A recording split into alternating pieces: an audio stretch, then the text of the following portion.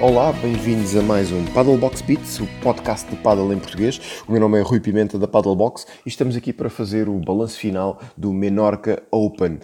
Tínhamos, na sexta-feira passada, feito o balanço até aos quartos de final, já com algumas partidas desses quartos de final a decorrer, mas vamos retomar exatamente aí, onde no quadro feminino vimos uma Alejandra Salazar e uma Ariana Sanchez a ganharem muito tranquilamente a uma dupla que normalmente costuma ser bastante complicada. É famosa pelos seus partidas a 3 sets, normalmente com vitória para elas. Patti Lagune e Ellie Matrain perderam por 6-0, 6-2 com os número 1 mundiais, perdendo assim a oportunidade de avançar para as meias finais. Meias finais onde a nossa Sofia Araújo, junto com a Virginia Riera, não puderam marcar presença. Um duríssimo jogo, uma excelente réplica que deram às gêmeas Alaeto, impedirem-nas de chegar ao dia de sábado e poderem disputar mais umas meias finais da WPT e assim amelharem imensos pontos que seriam extremamente úteis para um possível Masters de final de ano. Por sua vez, na metade de baixo do quadro, a nossa Nogi a perder com as número 2, a Marta Ortega com os número 2, atuais de cabeças de série número 2 deste torneio, Marta Ortega e Bea Gonzalez, por 1-6, 5-7, também a falharem essas meias finais. Já temos saudades de ver a Nogi nos sábados a jogar nas meias finais destes torneios WPT. Onde também marcaram presença Gemma Triá e Lucia Sainz, vencendo por 6-3, 6-2 Alba Galena e Vitória Iglesias. No sábado, concluindo então aqui o quadro feminino, no sábado, vitórias relativamente tranquilas, pelo menos os parciais assim indiciam. Alejandra Salazar e Ariana Sanchez mais uma vez a imporem-se às gêmeas Alaeto por 6-2, 6-3 e parciais quase iguais, duplo 6-3, Gemma Triá e Lucia Sainz a vencerem Martita e Bea. Avançaram assim então para a final, onde foi um jogo duríssimo a 3 sets, apesar dos parciais em cada um deles aparentarem ser relativamente tranquilos, 3-6, 6-1, 6-2, a vitória a sorrir a Alejandra Salazar e Ariana Sanchez, que assim cimentam a sua posição de liderança do ranking. Que grande ano que estão a ter. No quadro masculino, já tínhamos falado e vamos daqui a pouco falar de Vasco Pascoal. Temos aqui uma entrevista para vos dar em primeira mão as sensações de Vasco Pascoal neste Menorca Open, que seguramente não se vai esquecer tão cedo, ou melhor, esperamos que até se esqueça cedo, se conseguir voltar a repetir em breve esse feito que foi fazer todo um trajeto prévias e chegar ao quadro principal ao lado de Chris Guti. Realmente grande torneio de excelente memória aqui para o Vasco Pascoal. Mas sobre isso já lá iremos. Finalizando então a análise aqui ao quadro dos quartos de final, Alejandro Galán e Juan Lebrón a terem grandes dificuldades para passarem Fede Chingoto e Juan Telho, 3 sets também, 6-1, 3-6, 6-3, a conseguirem avançar para as meias finais os número mundiais, meias finais onde não conseguiram marcar presença Lucas Campagnolo de regresso, ao lado de Juan Martín Dias, que perderam de forma bastante evidente frente a Agostinho Tapia e Fernando Belasteguin, que também têm dado muito boa conta de si nas últimas provas, e no sábado ainda melhor desempenho tiveram, a perderem então por duplo 6-1 Lucas Campagnolo e Juan Martín Dias frente a Tapia e Belasteguin. Na metade de baixo do quadro, jogo duríssimo entre Franco Stupasuk e Sérgio Gutierrez, que venceram em 3 sets a combativa dupla Maxi Sanchez e Matias Dias, com uma bola inacreditável que anda a percorrer as redes sociais. Stupa fazer uma defesa espetacular de 2 remates de Maxi Sanchez e a dar aqui mais um daqueles vídeos do ano. No último quarto de final, também muitas dificuldades para Paquito Navarro e Pablo Lima de regresso nesta etapa do Menorca Open, a necessitarem de 2 tie-breaks, o primeiro deles duríssimo, 11-9 no parcial do tie-break, para vencerem Silingo e Dineno, que também estão aqui a fazer grandes resultados nesta temporada. Nas meias finais, os principais favoritos, todos eles claudicaram. Grande jogo na tarde de sábado. 6-2, 4-6, 2-6, com a vitória a sorrir a Tapia Belasteguin sobre os número 1 mundiais. Estar-se-á a apagar a chama dos número 1. Vejamos na próxima etapa. Na metade de baixo, no segundo meia-final, e a primeira que decorreu logo de manhã, Stupa e Sânio a ganharem por 6-3, 7-5 a Paquito Navarro e Pablo Lima, e não terminou aqui o percurso desta dupla, que conquistou a sua primeira vitória do ano, vencendo por 6-3, 7-5 Agostinho Tapiá e Fernando Belasteguin. Bom, é hora de encerrar então aqui as contas deste Menorca Open. No próximo fim de semana não vamos ter competição, teremos unicamente a partir de dia 10 as primeiras etapas, as primeiras partidas do Barcelona Master, que vai decorrer até 18 de outubro, grande etapa em perspectiva. Caminhamos para o final do ano, já faltam poucos torneios para definirmos para se definirem aqui as posições desta temporada. Não temos ainda notícias, apesar de termos vindo sempre aqui a falar do Masters de final de ano, mas não temos ainda notícias se o mesmo se irá disputar. Neste momento contamos apenas com 3 provas no calendário, este Barcelona Master que tínhamos falado, e depois no início de novembro voltamos a ter o Alicante Open e o Vigo Open também ainda em novembro. Aguardam-se então por novidades sobre o resto do calendário, o que é que teremos em dezembro, se é que vamos ter aqui alguma coisa. Esperamos que sim. Temos aqui a nossa Nogi e a própria Sofia aqui com expectativa de chegar a essa almejada qualificação para esse Masters. A trajetória para a Sofia ainda está dura, portanto neste momento ainda é número 28, mas os pontos que a separam das posições mais cimeiras não são muitos no Masters. Bom, passamos então à entrevista com o Vasco Pascoal e vermos então como é que foi toda esta experiência fantástica deste Menorca Open com este craque português, Vasco Pascoal. Bom, estamos aqui então com o Vasco Pascoal, depois do seu primeiro quadro, através do qualifying, quadro principal de uma prova WPT no Menorca Open. Vasco, conta-nos resumidamente como é que foi esta sensação de chegar a um quadro principal depois de passar duríssimas provas na pré-prévia e na prévia com o Cris Gutierrez. Foi um sentimento de orgulho, fiquei orgulhoso comigo mesmo. Há alturas que nós pensamos um bocado...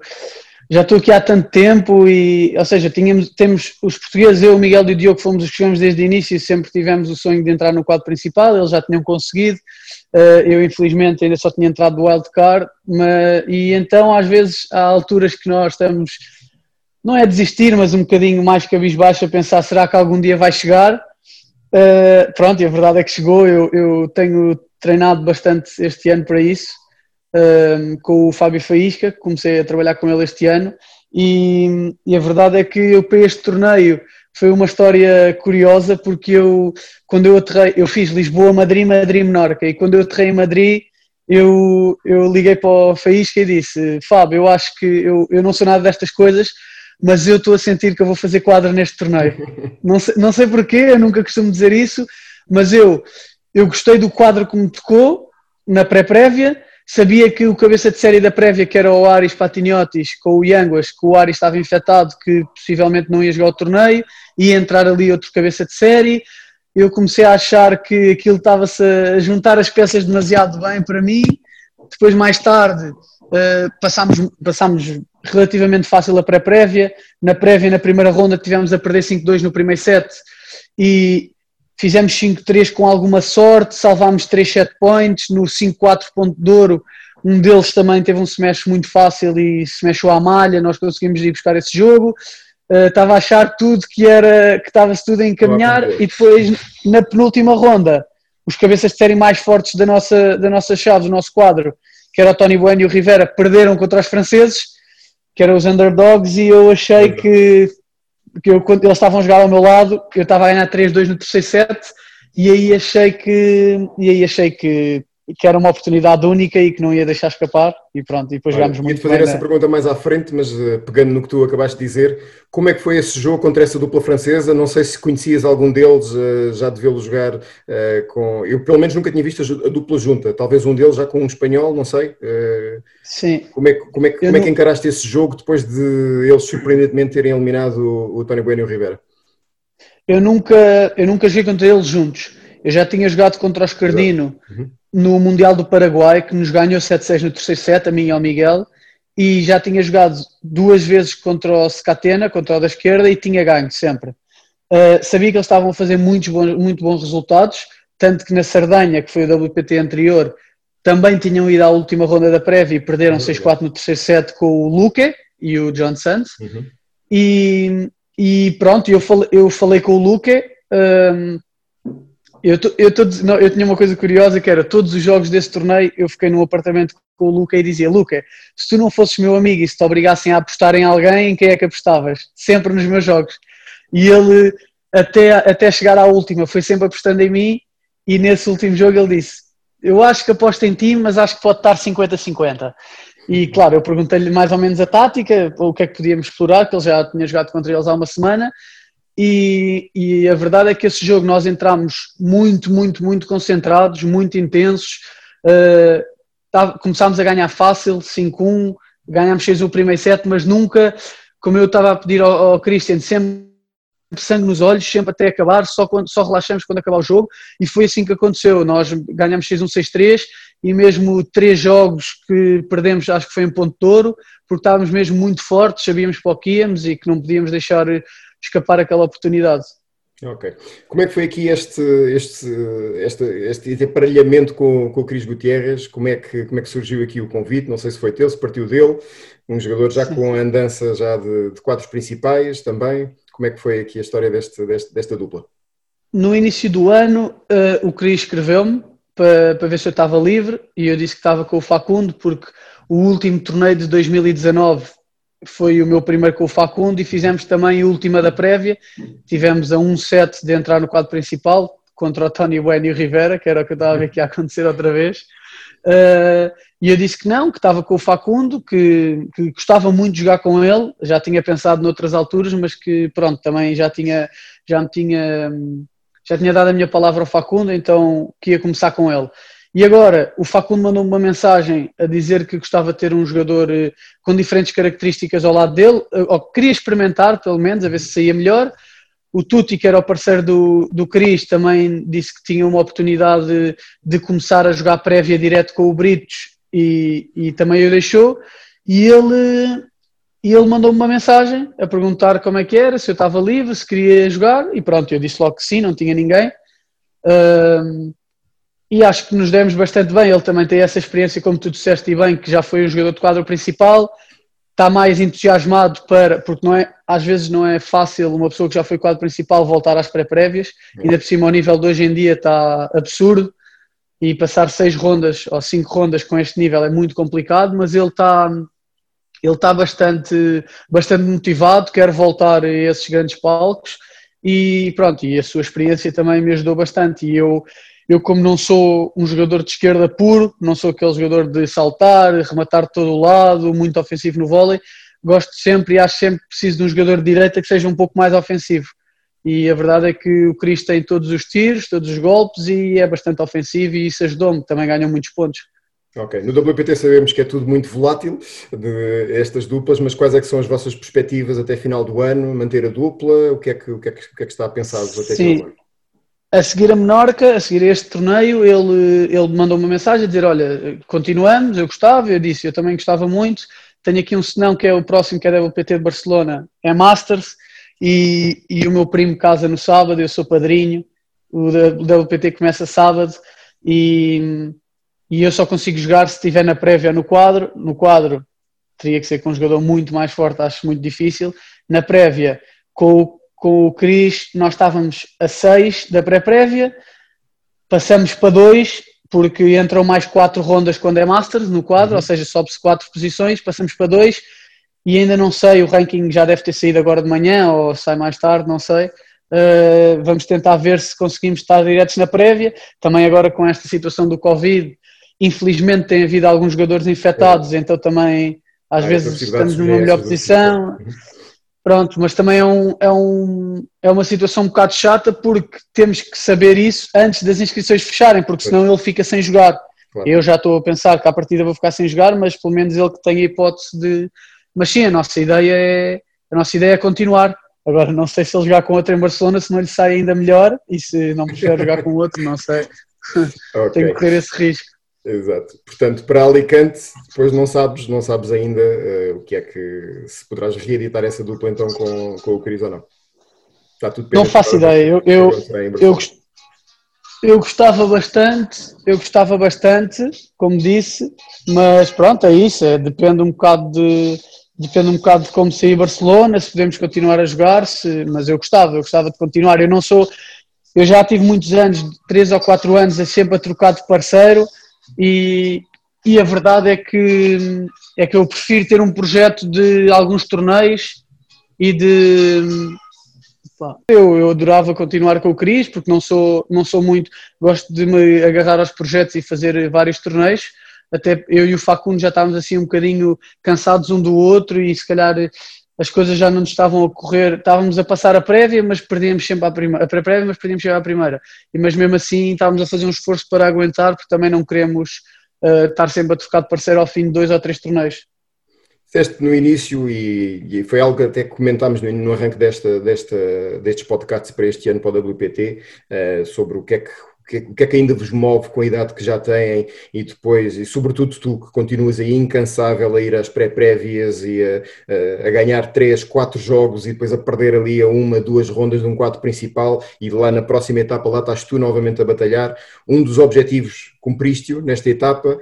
Que outros objetivos é que ainda tens? Que sonhos é que ainda tens para a tua carreira no WPT? Sobretudo no WPT. Eu não gosto de meter objetivo de ranking, mas eu gostava de ser o melhor possível. Gostava de ser um jogador, não sei se vai ser possível ser jogador de quadro direto, mas gostava de voltar a entrar no quadro mais vezes, melhorar o meu ranking, porque eu acho que eu sei que tenho nível para ser um jogador melhor ranqueado, principalmente por aquilo que faço nos treinos e aquilo que jogo nos treinos. Falta-me um bocadinho passar aquilo que faço no treino para o jogo, porque eu tenho a certeza absoluta e já vários treinadores que tive, principalmente agora o Gervásio, que foi o último que tivemos, antes de ter agora o Faísca, que me disse também e que conhece meio o circuito, que sabe que eu posso ir bastante mais longe se eu conseguir fazer aquilo que faço no treino, no jogo, se tiver confiança em mim. Eu sou um jogador que duvida sempre um bocado da minha capacidade nos jogos e às vezes meto jogadores que são piores do que eu ou do meu nível um bocado acima de mim e sei que posso fazer melhor e claro que, como em todas as modalidades na vida, quanto melhor tu fores como jogador, mais nome vais ter e vai-te ajudar a ter uma qualidade de vida melhor, claro, mas além disso tudo, eu também jogo porque sou muito competitivo, gosto muito de competir e não me vejo, neste caso aos 31 anos, ou aos 32, ou aos 33, deixar de competir quando sei que ainda tenho capacidade física e posso fazer. Uma coisa já percebemos, não é impossíveis, como vimos recentemente com o Diogo Rocha a receber um telefonema do Juan Martín Dias, coisa inacreditável. Exatamente. Quem Exatamente. sabe também um dia destes também receberás uma chamada dessas do jogador principal para fazeres uma entrada direta num quadro. Vasco, olha, um grande abraço, votos de muito sucesso até final do ano e no próximo ano também, mas possivelmente até lá falamos. Esperamos voltar a ver-te, se não em Barcelona, em Alicante, a fazeres novamente um quadro. Um grande abraço. Espero que sim. Ok, muito obrigado pelo convite, por teres lembrado de mim e espero que sim, espero que dê para falarmos mais vezes depois de eu voltar a fazer novos quadros principais. Um abraço, Rui. Um abraço, campeão.